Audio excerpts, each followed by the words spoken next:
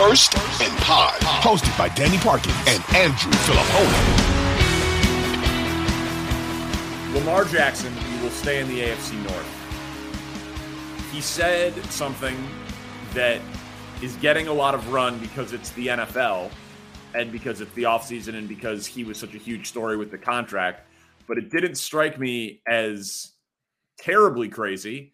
They have the new offensive coordinator, Todd Monken. He said, what's it gonna be like? He said, less running, more throwing.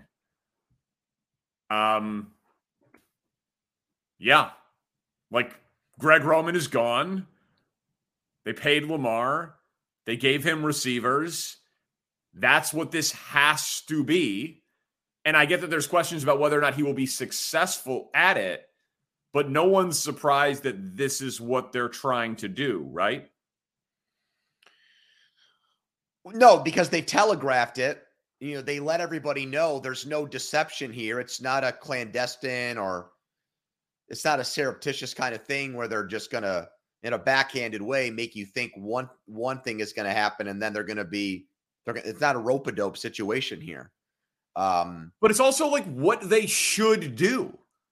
I don't know. I mean, they paid Lamar, so they're in on Lamar. His completion percentage has gone down. His efficiency has gone down, but he's also gotten hurt. But so when you pay the guy that's arguably the best athlete to ever play the position, and you know that the athleticism will decrease over the life of this contract, you have to do everything in your power to support him in the other way. Like, I don't know if it'll work, but this is the only move on the chessboard, man. Because they committed to him long term. Yes. Because, exactly right. He's played 12 games each of the last 2 years. He's completing 62% of his passes. You need to figure out a way to unlock the crazy gifts that this guy has throwing the football so it will age. Cam Newton stopped being great once he approached 30 because he didn't evolve to that other part of his game. Like, I thought there was a chance that Cam would add that to his game, and he never really did. That's going to be a thing for, they're going to try to find out with Justin Fields early, much earlier than Lamar. But that's what they're trying to do with Lamar. Like, it feels to me like you pay him, they have to believe that he can do it. And so they're, Odell Beckham, Zay Flowers, new offensive coordinator. I don't really know what other option they had. Well, when I hear you say that, I can't help but think about Russell Wilson last year in Denver and how the man has just pretty much decided or made up his mind last season that he was going to strictly pretty much play from the pocket and very rarely run. And that version of Russell Wilson was not very good. So, but also incompetent coaching, also injury, also older, also more accomplished as a passer than Lamar. That's why I'm not. So I'm going to be guilty of something here that athletes hate. I'm really going off of only one quote. I didn't listen or watch the rest of the press conference. So if I'm missing something else he said, I'm just going to have to own that and accept that here in this conversation. But I think the first thing is less running and more throwing. If I'm a defensive coordinator in Cincinnati or Pittsburgh or Cleveland, I high five the person next to me. You just made my job a lot easier. Like, I would have, if I'm Lamar Jackson, I would have said the offense will be different this year, but I'm not changing who I am. He is the best running quarterback of all time.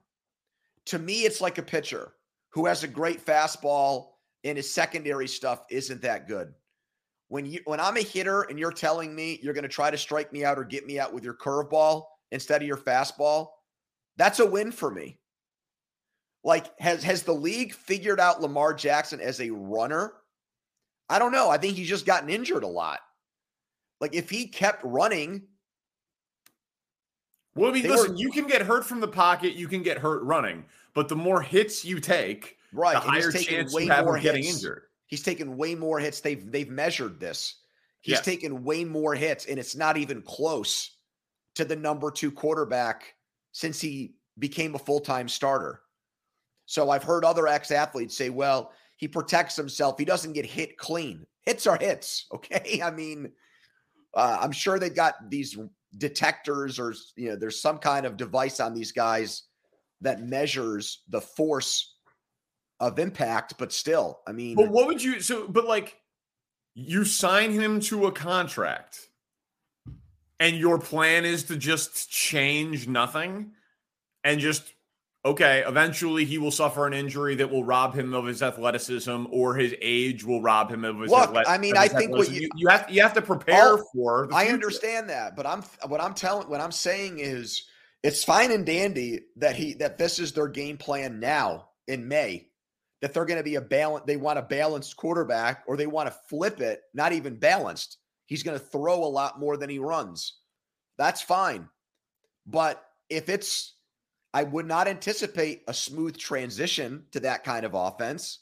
And if they're losing games and September's over and they're 1-3, does Lamar Jackson and does John Harbaugh and Todd Monken decide we need to go get the Lamar Jackson that runs it between 10 and 15 times a game? I probably would, because you want to win now. You're not thinking about 3 years from now. Well, it depends how good they are. It depends how bad he is and the passing offense is, or if they want to grow into it. Like, are they winning ugly and he's still developing, or are they losing in blowout fashion and they feel like there's nothing to grow on? Because also, Josh Allen, let's use him as an example. Obviously, he's a more accomplished passer than Lamar Jackson. But what have we seen when they get into the playoffs? He runs more. It's like it's the changeup, to use your baseball analogy, that you have in your back pocket, but you use it for the toughest hitters in the biggest spots. Like, you don't rely on it. You don't use it week 4 against the Jaguars. You use it, in week 15 against the Chiefs with the 1 seed on the line. Like, I think that it's possible that instead of 15 rushing attempts a game or 12 rushing attempts a game, it's 6 or 7. And it's still a very valuable thing, but it's just they're picking their spots more. As a Steelers fan, I love hearing that. I'm sure you do. You're telling me I've only got to stop him running the ball 3 times a half? I mean, that's a win for every defense that plays against them this year. Like, you're saying that they had no choice because they need to protect their investment. That's why I had questions about giving him a long-term deal.